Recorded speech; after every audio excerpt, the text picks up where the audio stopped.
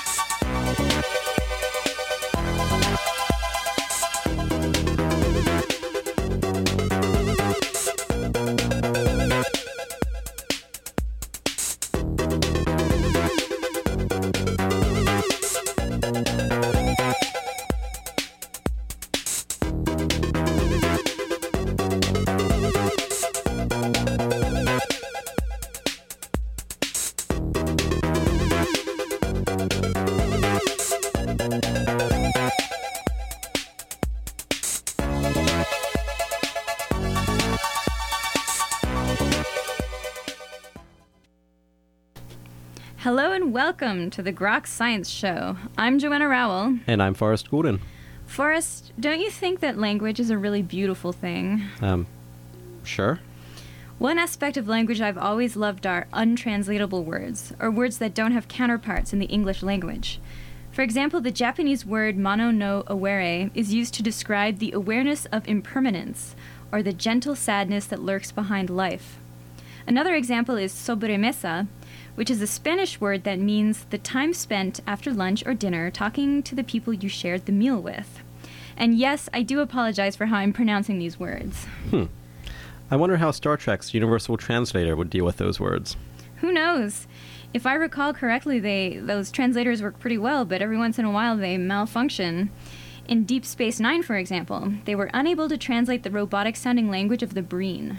I know that this is a setup, but it's scary, you know that. And what about the Hitchhiker's Guide to the Galaxy's Babelfish? You mean the small leech-like fish that you put in your ear that automatically translates everything for you? Yeah, that one. Well, it would probably do a better job than the free online translator with the same name. I tried to get the online Babelfish to translate the Spanish word sobremesa, which I mentioned earlier, into English, and it translated it into desktop. And what did it mean again? It meant the time spent after lunch or dinner talking to the people you shared the meal with. I can see where they got desktop. Yes. And it also gave me the message. Did you know machine translation is only 70% accurate? Get this translated by a certified human translator for only 10 cents. Well, our guest today, Natalie Kelly, knows a great deal about translation of both the human and machine variety. She is Chief Research Officer at Common Sense Advisory, a market research firm that focuses on global business and language services. She has just written a book about some of the translation issues we've just been discussing. Here she is introducing herself and her new book. My name is Natalie Kelly, and the title of the book is Found in Translation: How Language Shapes Our Lives and Transforms the World. And my co-author is Joost Setja, and the two of us wrote this book together. Did you catch the title of the book? It's called Found in Translation: How Language Shapes Our Lives and Transforms the World. In this book, among other things, Natalie discusses the online translation program, Google Translate. After my experience with the Babelfish online translator, I was curious to hear Natalie's opinion of Google's version. Google Translate does a pretty good job for some language combinations, but Google Translate is a statistical machine translation engine, which means that its quality depends on the amount of content that's available for it to harvest. So the more content there is in both languages that it's translating into and out of, the better the quality will be. So obviously the quality for one language combination might be very different than it is for another combination. So often Google will launch a language that's in a beta form or even an alpha form, and the quality might not be that fantastic, the quality that you would get from a human translator, but it has to start somewhere in order to begin mining and collecting data on the web. Usually they won't launch it until it reaches a certain level of quality, and then you see advances as it continues to get better and better with time. That makes sense. The more data Google Translate has, the better it does. Right, but it's even more complicated than that. Google doesn't just literally translate every single word individually. No, that's right. What they're actually using is something called corpora, or bodies of information, bilingual corpora, which are basically databases of translated text that's available in two languages, so the source language and the target language together. And the more of those bilingual texts are available, the more the quality improves with time. That answer made me wonder if some languages are more intrinsically difficult than others to translate, or if it's just a matter of how much data is present for each language. It's really all down to the amount of information that's available. That is really what determines the quality for a tool like Google Translate. There is another type of machine translation tool that is really different from statistical machine translation. It's called rules-based translation, machine translation. And in those kinds of tools, those technologies actually create rules that relate specifically to the languages that are being translated. So instead of using large volumes of information, it's actually creating rules, that if this appears in this context or this way, it needs to be translated this way. So it's a very different type of tool than what Google Translate uses. In those kinds of tools, the type of language does really matter because it tends to be easier to create rules for languages that are linguistically similar, whereas languages that are linguistically very different, it's much harder to create all kinds of rules for those kinds of languages. So, do you remember how earlier I mentioned that the online Babelfish translator informed me that machine translation is only 70% effective, and that I should pay 10 cents for a human to translate my word of interest? It makes you wonder about the roles humans versus machines will play in the future of language translation.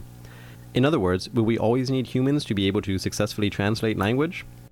Humans will be part of the translation process because, as we know, humans are needed on the development side, the engineering side.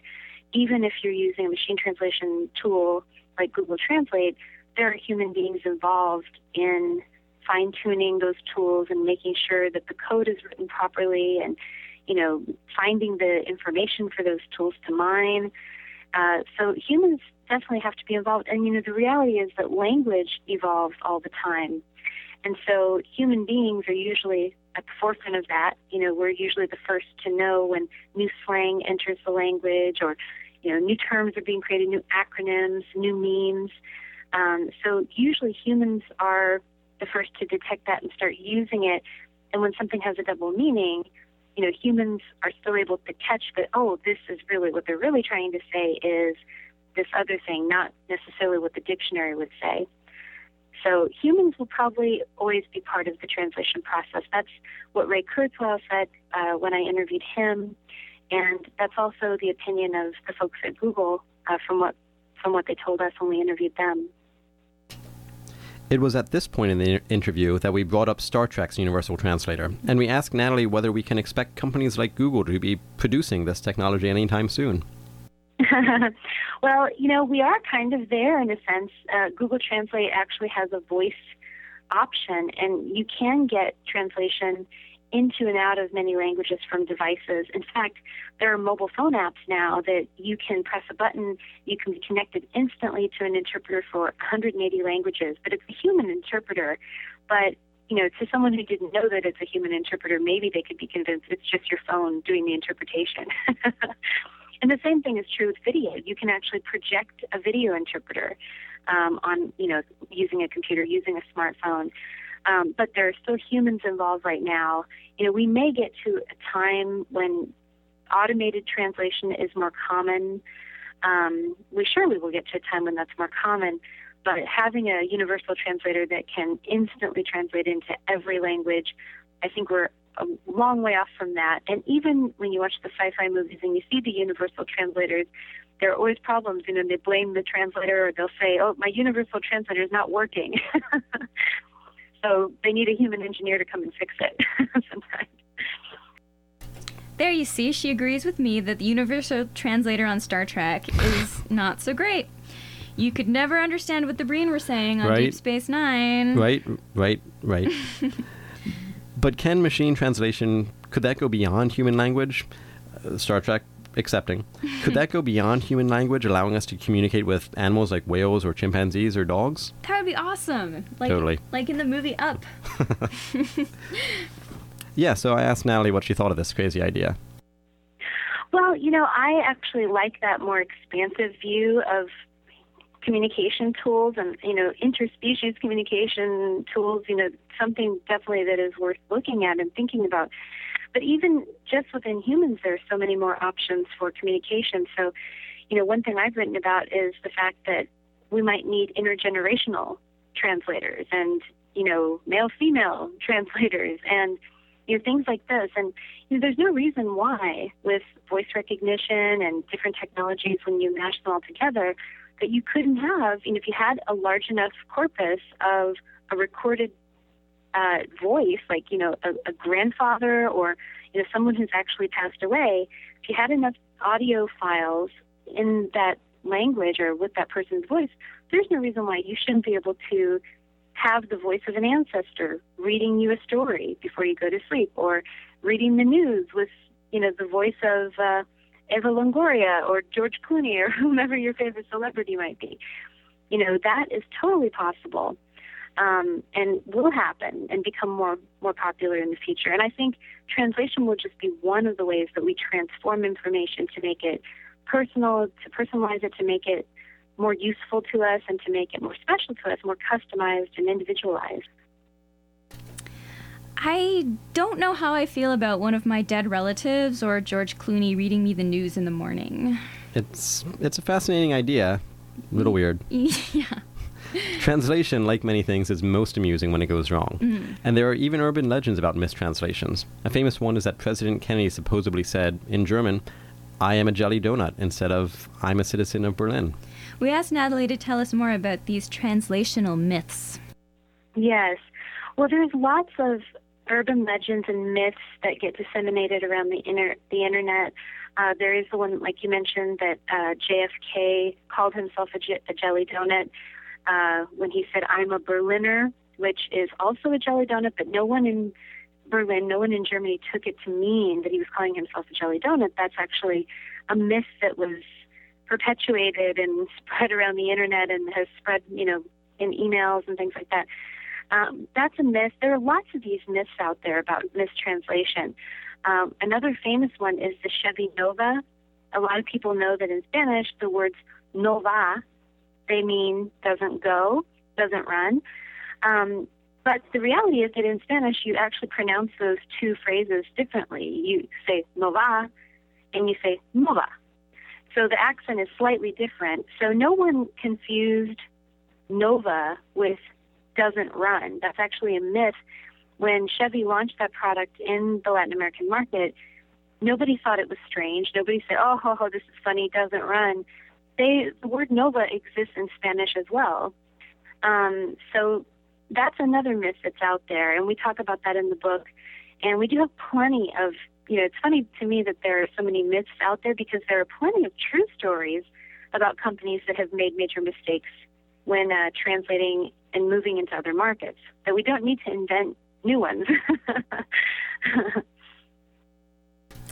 It really does seem weird that we invent mistranslations when they're already so common. There are a lot of examples of real mistranslations in the book.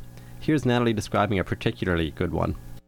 One pretty funny one is the company Clairol that does hair care products.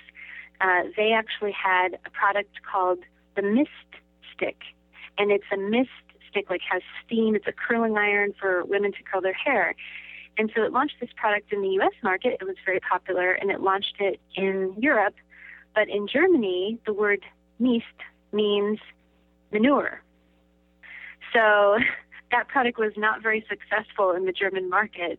You know, not many people want to curl their hair with a manure stick. So that's a fairly recent example of a company making a major blunder with a product name.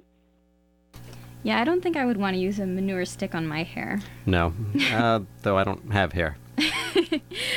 Well, one reason why mistranslations occur is due to something called false friends. What's a false friend? You. Just Ouch. kidding. Just kidding. Man. Actually, a false friend is a word that looks the same in both languages, but the meaning of the word is completely different. For example, the English word ankle sounds a lot like the German word ankle. The German word is spelled E-N-K-E-L. But the English ankle is a part of your foot. In German, ankle means grandchild. So that's an example of a false friend, and these can cause a lot of problems. So not me. I'm okay? Well, jury's out. So one false friend that we talk about in the book is the word intoxicado. And the word intoxicado, a lot of people will see that and think, oh, that must mean intoxicated in English. But in reality, it means poisoned. And it's a very hard word to translate, because if somebody says, oh, he is intoxicado, it can mean many different things. It can mean many different things depending on the context. So if you say the person has intoxicación solar, it means they have sun poisoning. If you say intoxicación por plomo, it means lead poisoning. So you can't really in English say somebody is poisoned and get the same meaning across. You have to actually explain he has sun poisoning or something like that. So there's a famous case in a Florida hospital of a man who they asked the family members what was wrong with him. They said he's intoxicado in Spanish, and the bilingual staff member actually interpreted that by saying he is intoxicated. What happened was he was given the wrong course of treatment, and he ended up becoming quadriplegic. And so you can see how the single translation of one word can really make an impact in someone's life. This particular word is often called the $71 million word, because after that there was a lawsuit that followed and a $71 million settlement. It's a very good example of a false friend and how tragic the consequences can be, and also how economically irresponsible it is to not provide translation for people who need those services, because in the end, it actually can cost a lot more money to correct the mistakes that are made when translation isn't provided. Leaving aside for now the world of science fiction like machine translators and Babelfish, translation has always played an important role in our lives. Right. And this book really highlights that we take translation for granted. Take, for example, religion. Most of the people who read any holy book are reading the translation. You know, they're not reading the authentic source text. And granted, in some languages, you do read the source text in its native language. But for anyone who reads the Bible, for example, most people are reading that in translation unless they happen to read the original languages in which it was written. And yes, you know, in the process of translating sacred texts, there can be a lot of controversial decisions that are made by human beings. Recently there was a Harvard scholar that came out and said that Jesus had a wife because there was a translation of a term that was apparently meant to indicate that the woman was married and that the word was wife. And there have been many cases of this over the years, debating the word virgin. Was it really the Virgin Mary, or does that word really mean maiden, or a woman who's unmarried, or what exactly did it mean at that time, and how is the best way to translate it? And so scholars debate these kinds of things that, are really concepts that are important to a lot of people. So definitely translation plays a role in religion as well. Just think, if it wasn't for translation issues, we might not have different interpretations of the Bible, and we'd miss out on so many wonderful books and movies like The Da Vinci Code. And Tom Hanks's hair. Speaking of which, not Tom Hanks's hair. Speaking of which, translation plays an important role in movies as well.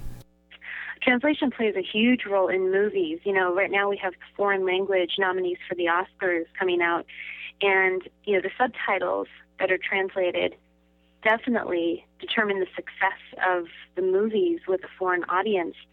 And, whenever anyone is creating a Hollywood blockbuster, or they hope it will be a Hollywood blockbuster, they also are looking at their international sales. How popular is this film going to be internationally, because that will determine how much money it makes.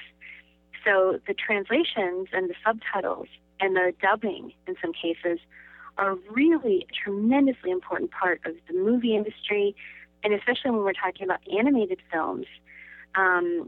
Any movie that comes out from Pixar or from Disney, these movies that have songs and characters with, unique voices and funny voices, they not only just have to think about how to translate some of those things and plays on words and songs that rhyme and things like that, catchphrases, but they actually have to find talent, multilingual talent, that can imitate the same voices and that will have the same effect in another country.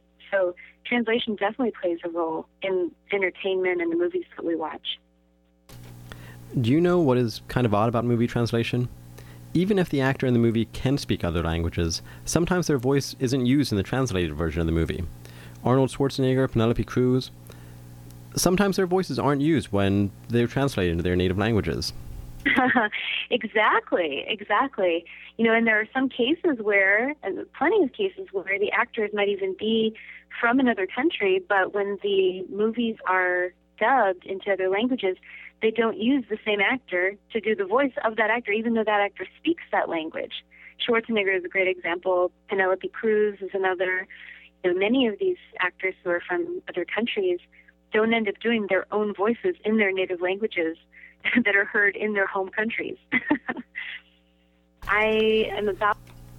This October, Natalie is in Chicago to promote the release of her new book. While she's here, she will be visiting a very special translator who is now 91 years old. She describes him as the greatest interpreter who ever lived, and his story is really legitimately amazing. I am about to go visit one of the Nuremberg interpreters who I mentioned in the book. His name is Peter Less, and he was an interpreter for the Nuremberg trials for the Nazi war criminals, and his entire family was actually murdered at Auschwitz in a concentration camp. His parents and his siblings and his grandparents. And he was a Holocaust survivor and ended up interpreting for these war criminals and the masterminds of the Holocaust, the very same people who were responsible for the deaths of his family members. And I'm currently in Chicago, and I'm about to go visit him. He's still alive. We interviewed him for the book, and we tell his story in the book. And I've just assembled a bunch of cards from translators all over the world into an album, and I'm going to deliver it to him soon. His story is definitely my favorite story in the book. I think one of the most important stories in the book, because the ability to maintain neutrality and interpret accurately for the people who are responsible for the deaths of your own family, I think there is probably no greater interpreter who has ever lived than Peter Less. So I'm really looking forward to meeting him later today and talking with him. He's now 91 years old, so not sure how many more chances I'll have to thank him. Well, on that heartbreaking and inspiring note, we'll end today's show. Natalie Kelly was a wonderful guest, and we were really happy to have had the opportunity to interview her. If you'd like to hear more from us, you can find our website by Googling The Groks Science Show. We are also on Twitter, Facebook, and iTunes, so look for us there.